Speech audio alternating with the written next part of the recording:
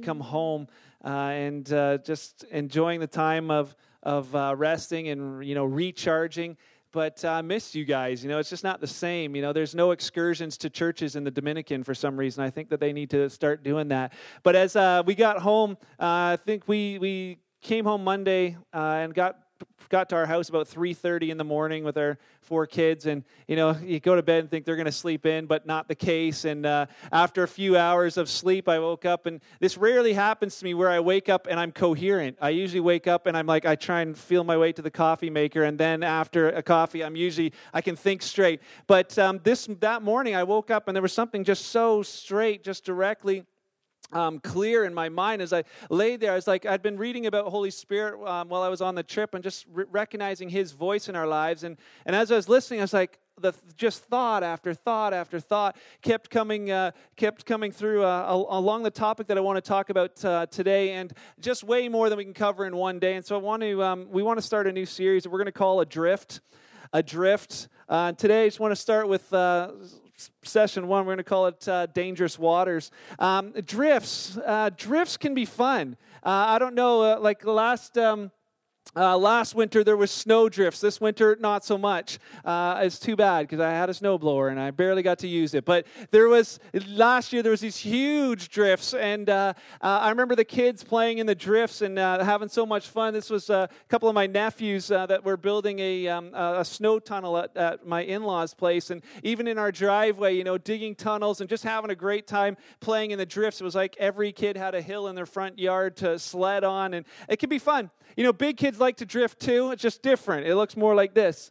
And it can be fun as well. And as I was preparing for this, I was looking up some of these thoughts about this word drifting. And there's a brand new video game coming out as well for all you gamers. That last night, Zane, this was like his main point. This is all he remembered after the whole thing, is that there's this new game coming out called Adrift, and it's virtual reality of you in space and solving some problems to get back to Earth. And it looks super, super fun. I don't know what it's rated, so don't hold me to it. Don't buy it for your kids without checking that out. But this idea of it could be fun to be adrift, floating through space. But it's not always fun. It can be fun to play in the drifts, but it's not always fun to be adrift. And I wanted to talk about that this morning. I shared this story before, but I was reminded of the time a couple of years ago we were in Elk Lake. It's a place up north where we go fishing, and fantastic times up there. But the one year we were up there, I wanted to take out a boat, and I don't have my boating license, but there's nobody up there, so I figured, I can only damage me and the boat, so I'm going to try it. And Wes had told me, yeah, go ahead, here's how it works. And I hopped in the boat, and as I was about to go out, this kid named Dan Murphy decided he wanted to join me. And so he's like, I'll come with you. And he jumps in the boat. I'm like, fine, it's only going to be me and Dan Murphy if anything happens, right? And so I thought, it's worth the risk. Let's go. And so as I was out taking the boat out, we maybe got 200 yards from camp, and the motor died. And I was like, oh man! So I start pulling on the rope, and all of a sudden the rope just gets stuck out. And I thought, oh man! And Wes had told me this can happen sometimes. You just need to open it up, recoil it, and then you can pull it and start it again. I was like, Dan, don't worry, I got this. We'll fix it. And he's like, oh man, what did I do? But as we're out there, if you go around kind of the point of our camp, there's this river rapids thingy that goes down to the next lake. And so we were in that area. And so as I'm trying to start this boat, we're drifting along to this area. And it's the one part of the rapids where it's some really rough water that goes down, and you can make it down there. There's a big rock in the middle. If you hit that, people have gone overboard there. And it's actually the only part of Elk Lake, our campsite, where they've ever spotted a bear. So this is like if there's a dangerous area, this is it. And we're sort of drifting towards it. And so I'm like, Dan, I can't get it fixed right away. So I'm like, Dan, throw out the anchor. He's like, we didn't bring one. And I'm like, okay, well, then grab a paddle and start paddling us to shore. And he's like, we didn't bring those either. And I'm like, well, get the bailing bucket and just use that. He's like, we don't even have that. And I'm like, oh, we're going to have to paddle with a fishing rod. I'm like, this ain't going to work. And so I'm like, don't worry, Dan, we got it. And as we continue to drift, I'm like feverishly working on the engine. And then after about 30 seconds, all I hear behind me is a big splash. And I look around, and Dan's clothes are there, but not Dan. He had jumped overboard. I thought, chicken, he's just going to save himself, right? I'm like, what kind of guy is this? Or I thought better of him. But then as he bobs his head back up, I'm like, Dan, what are you doing? He's like, I'm going to swim us to shore. And he starts pulling the boat. And I'm like, you knucklehead, you're not going to be able to just get back in the boat. I got this. And sure enough, I just pulled on the rope, started the engine with Dan hanging off the front of the boat. He climbs in. We go straight back to camp. We could have yelled. We were that close to camp. We're like men. We're too proud to yell for help. So we finally get back there. Dan has to walk up soaking wet, carrying his clothes. That's about the worst thing that happened in this whole trip was the guys laughing at him and him a little embarrassed, whatever. But that was about all the danger that happened. And as I was thinking about what got me thinking about this is that when we were in the Dominican, we're at this resort where you don't have to make any food yourself. It's pretty awesome. So I was just in this omelet line, and there was a girl that they had flown in the same plane with us down there. They're on the same bus to the resort. And so we kind of crossed paths every once in a while with her and her fiance. And she happened to be in the line again. So it's like, hey, how you doing? Enjoying your trip? And just small talk, right? And then we realized we're waiting for a while, and so I told her that some of my kids had gone out on an excursion the other day trying to snorkel in these deep waves, and it was just terrible. And she's like, yeah, I don't go on boats anymore. I was like, oh, no, really? Why not? And she's like, a number of years ago, we were a part of a sailing team, and we were sailing, just trying to circumnavigate the globe, and she says, we were down by Haiti when that hurricane came through that just took out, all of Haiti. And she says, we were caught in it. And she says, the storm destroyed our boat to the point where it was not salvageable. And we were on that boat for 18 hours, just drifting in the storm, not sure if we were going to live or not. She's like, it was like that movie, The Perfect Storm, but we were living it. And after 18 hours out at sea, they were finally rescued. And she's like, yeah, so I don't really go on boats. I'm like, what happened to the boat? She's like, we lost the boat. But we were okay. I was like, man, so, just being adrift cost them that much more. And as I was reading through, I read the story of Jim Honeycutt, who in July 9th of 1960, a nice sunny day, decided to go out on the Niagara River just for a cruise. And as he was out there on his boat, he went past this bridge. And he says, like the story, they talk about how all the fishermen in that area were just looking at him like, why is he going past that bridge? That's like the place where you're supposed to turn around. But he had no idea of the area that he was in. And as he went through, his boat ended up hitting a rock, and his motor broke, and he began to drift. And as they watched him, he grabbed his oars and started paddling feverishly against the current, but was no match for him. The current took him and his boat over the falls, and they found his body 3 days later. Being adrift cost him more than we can imagine. And as for some of you, share the story, and you wonder maybe why, but we may not find ourselves being adrift in a boat. Maybe you're like, thinking next time I'm not going to be like Mark. I'll pack, the right stuff. Most of us aren't going to find ourselves in that situation, but what we don't realize is that there are many areas in our lives where we can find ourselves being adrift. And the takeaway point for today is this: drifting leads to danger and potentially to death. Drifting leads to danger and potentially to death. Couple thoughts for you this morning. Number one is this: we can drift in many areas of our life. We can be adrift in many areas of our life. I don't know if you ever hear this: marriage, one of the places you can become adrift. So often with marriages, when we go through talking with people as they're ending their marriage, I don't know if you ever hear this. They're like, yeah, we kind of drifted apart. There was like, we had the kids, and then after the kids were gone, we're like, we don't even know what to do with each other anymore. And it was this drift that happened. A buddy of mine, he's a big bodybuilder. He sent me this YouTube link. And every time I click a link, it's usually him lifting weights. So I'm like, oh, well, I'll wait. But I clicked it this week, and it was this old country song that I used to listen to that I don't anymore. But this girl named Deanna Carter, she used to sing the song called Strawberry Wine. It's like she's talking about, some of you are like, yes, I know that. It's like, there was a few letters in a long distance call, and then we drifted away like to the leaves in the fall. Yeah, so you've heard the song, you're like thinking it now. But this thought of drifting apart has just kind of been around for ages. And most couples don't plan to drift apart when they get married. Yesterday there was weddings happening all across this country, and people weren't standing at an altar planning that their marriages were going to drift apart. But I'll tell you that they probably also weren't planning on how their marriages would not drift apart. They weren't planning not to drift either. And for many marriages, that's what ends up happening is they drift because they didn't plan not to. You can drift financially. You can slowly drift your way into debt. And as I was studying this, I found this ad from the St. Petersburg Times of 1922. Because back then, your grandparents' were drifting into debt. It's so easy just to sort of spend our way there. Relationships in general. You know, you can drift from your family. You can drift from your church family. You hear it so often that teens in church, you know, they start drifting away after a while. And, you know, something that I'm so proud of our youth group that is there to try and keep kids engaged so it doesn't happen. You can drift in life just in general.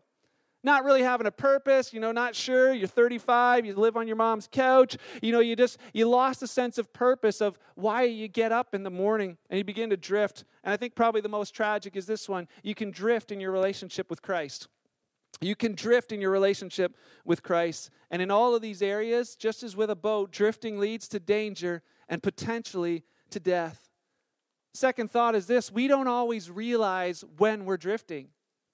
This is probably the main thought this morning, is we don't often realize when we're drifting. John, who was a follower of Jesus, he was called one of the apostles. He wrote a number of letters. He wrote the letter, we know it as the Gospel of John. He wrote 3 shorter letters later on called 1st, 2nd, and 3rd John. And then he wrote this other one that's not called John. It's called Revelation. And it was just how about 65 years after Jesus had left the planet, John's a really old man at this point, and he says, one day, there was this day that I just had this vision of Jesus, and he says, and I heard him talking to me, and he explained a bunch of things to me, but before he did all of that, he gave me these thoughts that I was supposed to send to the churches in the area. And so he began writing this, and as he wrote in Revelation, he wrote these messages to these churches, these groups of people who were gathering as followers of Jesus in different cities. And he said, you know, here's not what I'm saying to you. This is not John writing to you. This is what Jesus is saying to you. And he wrote these letters, and I just want to share a couple of them with you this morning. He began with a church in Ephesus, and for some of you, you may have heard these things before. If you've been around church, you probably have. They're kind of famous scriptures that a lot of times are talked about. But I want to challenge you this morning to listen with a different set of ears. The church in Ephesus is actually, it's a real place. You could go there. Today, if you wanted to, you'd find these ruins. This is one of their amphitheaters that seats about 15,000 people. Pretty remarkable building. If you see the road that's going along there, that's I believe it's called the Acadian Way. And at the end, where you see all that brown area, that used to be the ocean. And now it's kind of all been filled in with silt and sediment from the river that was there. But this used to be an ocean port. Now it's 3 kilometers away from the ocean because of all of that dirt that's happened. And once they were no longer an ocean port, they just became kind of irrelevant. But back in the day, Ephesus was a massive, major city. And it was at this place that Paul showed up one day, and he began to share the gospel, the good news of Jesus, and people believed. And he started this church, this group of followers of Christ, and he spent 2 years teaching there. He's in probably a building similar to this. He would be teaching every single day in one of the schools there. And it was said that at that time that the gospel, the news of Jesus, spread everywhere. And there was all kinds of people that became followers of Jesus. His name was highly revered in that place. It was a healthy, growing church. So after 2 years, Paul left, and he left Timothy there. You're probably familiar with those books. Timothy was the pastor there. But John, who the guy who wrote these letters, he also pastored there and lived there for a while. And so John's writing to this group of people who he knows. This healthy, life-giving church and growing church, he wrote this letter, and this is what Jesus was saying to them. And it's a short letter, but it's loaded with stuff, and it's found in Revelation chapter 2. So if you can turn there, it says this. He says, Jesus is saying, he said to John, he says, give this message to the pastor of the church and let him take it there. And it says this. He says, I know your works. The word works is I know the way that you live your life, the way you conduct your life. He says, I know your labor. He says, I know that you guys work, and it even has the connotation that you work, you know, your fingers to the bone is what we would say is like, it's not actually true, but for them it was they would work to the point of pain for this. He says, I know your patience, your steadfastness. He says, I know you can't bear those who are evil. You've tested those who say they are apostles and are not and have found them liars. He says, I know you guys are committed to truth. He says, you have perseverance. When the going gets tough, you guys are still going. And he says, and you have patience, and you have labored for my name's sake, and you haven't become weary. I don't know if you've ever had to go for like a performance review with your boss. You know, you come in there and he's going to tell you, this is the day where he's going to tell you how you're actually doing. This is kind of what happened here. And he has this amazing performance review. It's glowing review for them. The idea of, man, you guys are doing it right as far as all of these things are going. And then he says this in Revelations 2, verse 4. He says, but there's just one thing. You got all this stuff going on. You're healthy. You're growing. He says, your labor, your works, your patience. He says, but you're missing something. He says, nevertheless, I have this against you, that you have left your first love. He says, you've left your first love. And that idea of left your first love is this idea of just letting it go. You've stopped paying attention to it. Wasn't able to get the picture for this part, but there's, my internet was down, but there's, as I was reading through some of these things where boats were adrift, saw this place where these guys at a marina had just kind of left their boats for a couple months in a marina. They were all talking on this forum about what kind of mechanisms they should be using to keep their boats tied and moored to the dock, because their boats, big boats, had just drifted away while they were not paying attention to them. They found all their boats out on the sandbar, and they're like, damaged, whatever had been done. But they said, the reason that they drifted away is they just weren't paying attention. They didn't come regularly to check up on whether their boats were going to be safe where they were. And it's the same idea, this thought of, you just stopped paying attention to it. You just stopped looking at what was most important. And because of that, he says, you've drifted away. He says, you stopped focusing on the first thing. And he says, all these other things are good, but don't let all those things overshadow what's most important. Don't let them overshadow the main thing. I love the way Stephen Covey puts it. He says, the main thing in life is to keep the main thing the main thing. Pretty easy to remember. The main thing is to keep the main thing the main thing. And it's what Jesus was saying to this church. The main thing in this church is to keep the main thing, the priority. Keep that the main thing. And he says, you know what? You guys have drifted. And he says they're doing good things, but you can drift even doing good things. Even doing good things for God, you can actually be drifting. And it wasn't the only church that was drifting. He wrote to another church, the next chapter, this church in a place called Laodicea. Again, a real place. You can see here the blue dots are the 7 churches, the 7 cities that John was writing to. There was a church in every one of them. You see Ephesus here. Laodicea is this blue dot between the 2 yellow dots. And Laodicea was one of the ones that's probably the most famous, because he says to them, you are neither hot nor cold, so I'm going to spit you out of your mouth. That's that famous saying. But Laodicea, he wrote to them. And as you see, Laodicea is here. There's 2 other cities around it, Hierapolis and Colossae. Well, Hierapolis and Colossae were both famous as well. Hierapolis was famous for this. It had natural hot springs like crazy, thousands of them.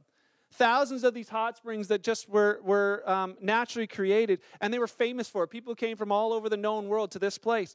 Colossae on the southern side was actually famous for its cold water. It had the water coming right out of the streams and into this river that flowed right to Laodicea. But by the time the water got there, it was lukewarm. So when Jesus was writing to this, they would have this understanding as they would heard it. You know what? He says, I wish you were either hot or cold, but you guys as a people, you're lukewarm. He said this, they would know, yeah, you're right. Hierapolis was famous for being hot. Colossae was famous for its cold water, but he says, you guys are just lukewarm.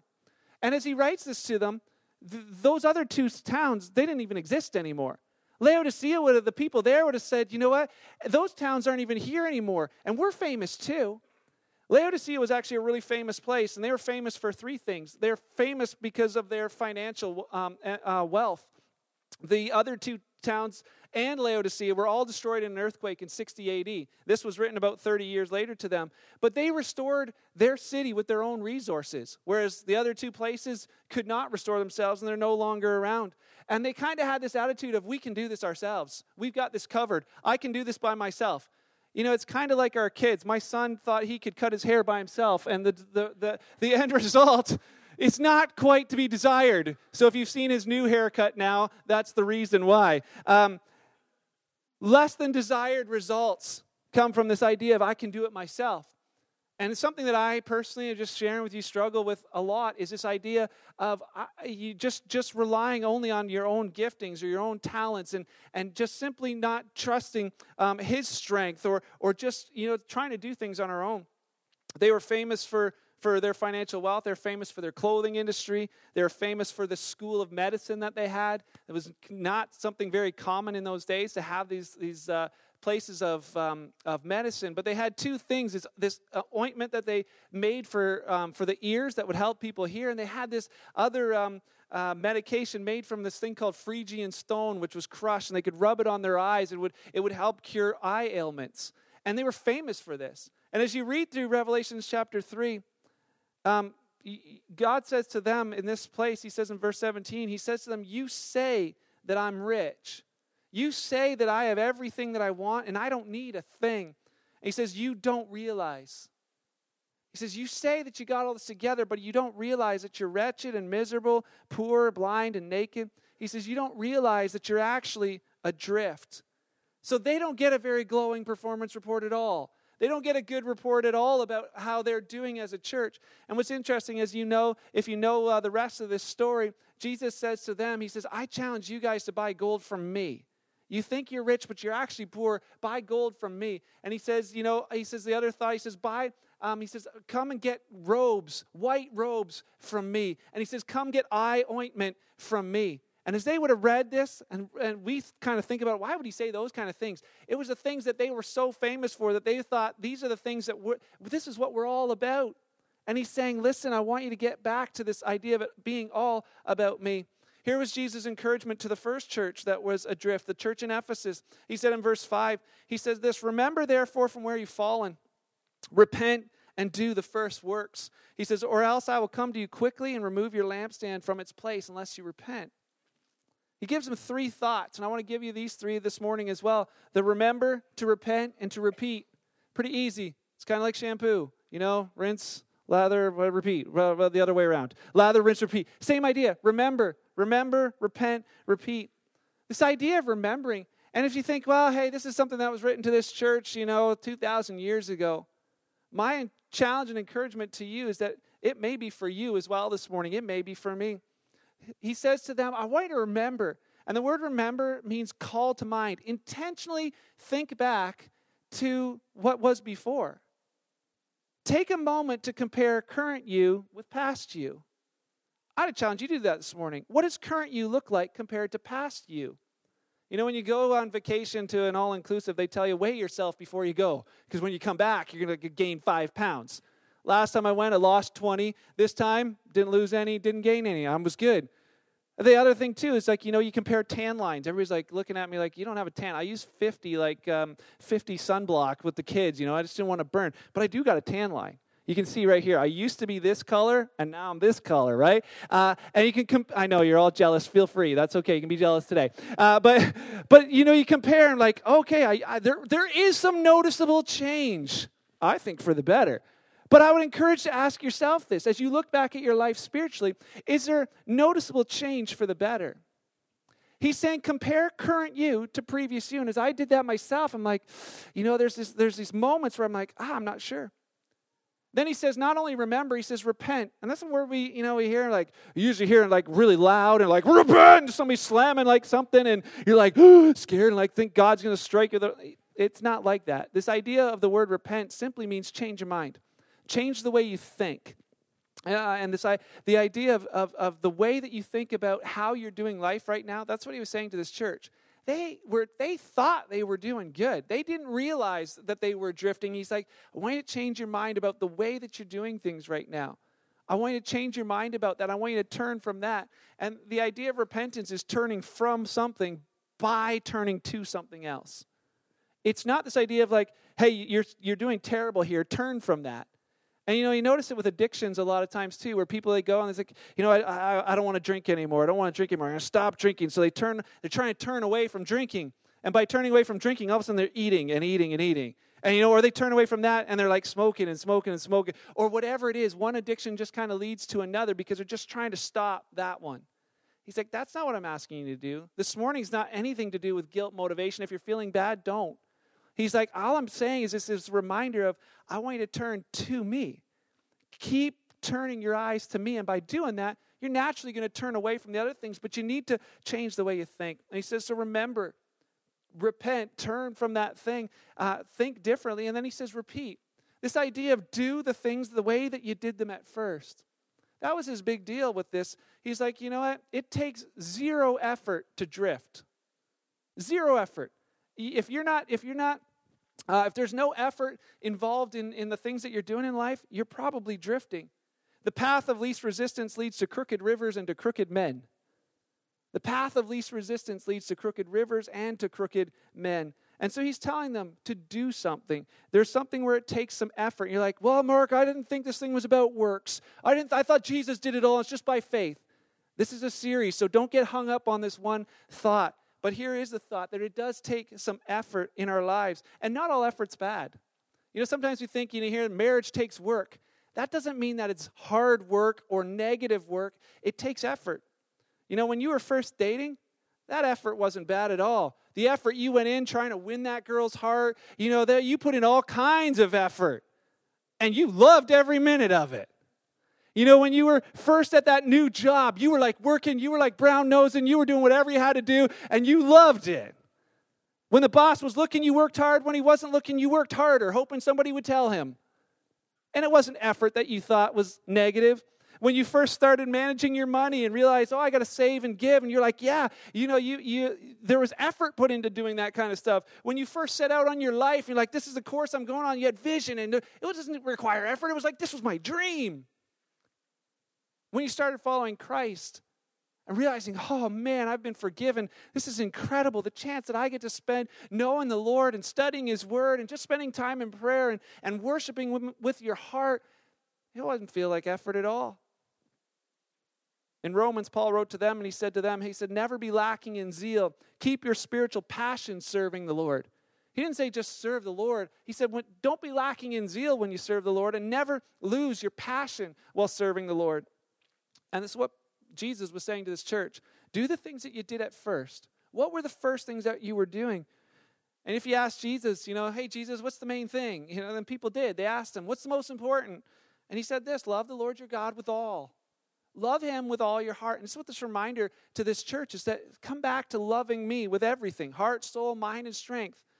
He says, Jesus said to the disciples too, he's like, I'm giving you a new commandment. I want you to love each other the way that I love you. This is what it means to do the first works. In Revelation chapter 2, verse 7, it ends with this. It says, cool. They changed it for me. Sweet. He says, anyone with ears to hear must listen to the Spirit and understand what he's saying to the churches. In different versions, whatever you read, it says, he who has ears to hear. Do you know that wasn't for just back then? That was for right now, today. That anyone, any man, any woman who hears this morning, not just hears what I'm saying, but it's something that grabs your heart, and you're like, oh, this is me. This feels like he's talking to me. That's not me. That's Holy Spirit speaking to your heart. And it says, anyone with ears to hear, let them understand what the Spirit's saying to the churches. He's saying this to people today. And maybe today is not for everyone, but maybe today is for someone. And the challenge is to just remember that reminder of coming back from where you've drifted from.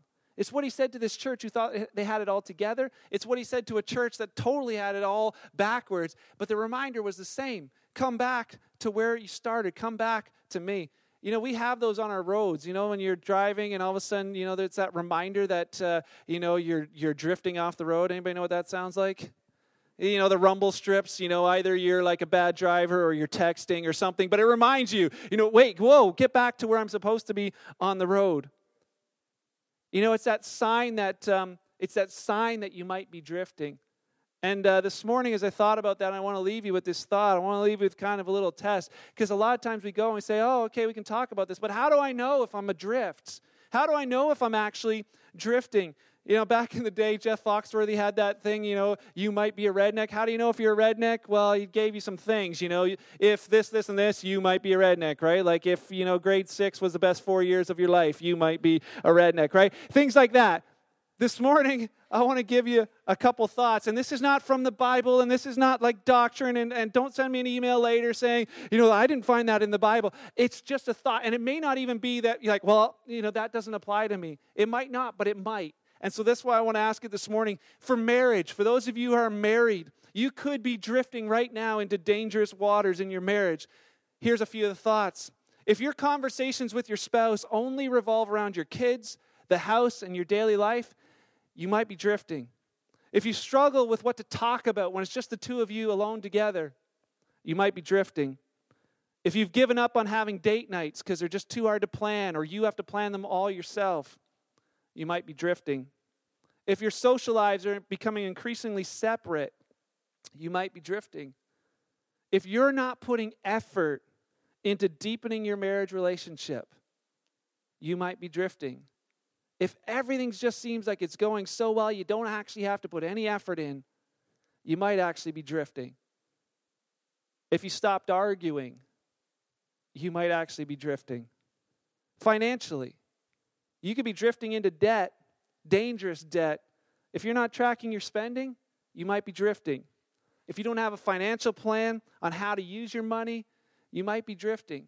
If you're only paying the minimum balance on your credit card, you might be drifting into dangerous waters. And probably this last one, the most important, most tragic, is the drifting in our relationship with Christ. I would hate to have at the end of my life to hear that, just think about that. At the end of, at some point in your marriage, it's tragic to hear those words when we've just drifted apart.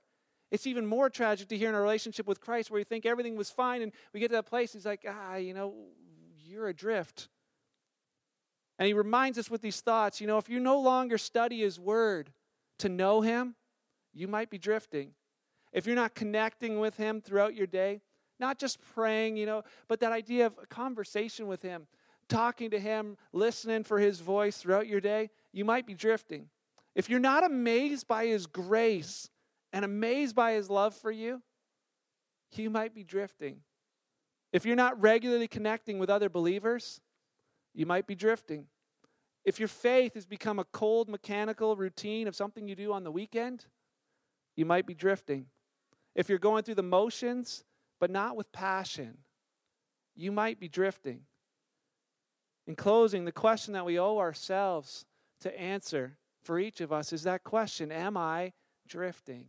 Am I drifting? And it's not a guilt-motivated thought.